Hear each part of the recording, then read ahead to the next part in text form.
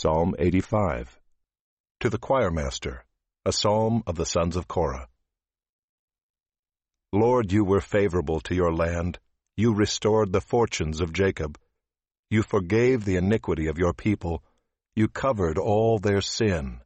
Selah.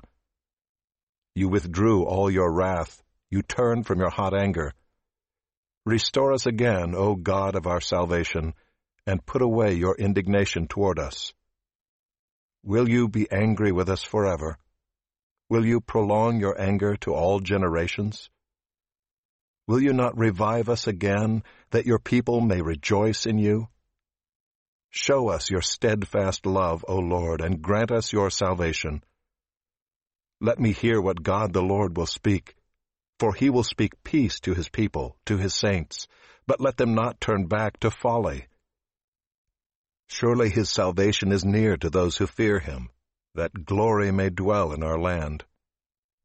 Steadfast love and faithfulness meet. Righteousness and peace kiss each other. Faithfulness springs up from the ground, and righteousness looks down from the sky.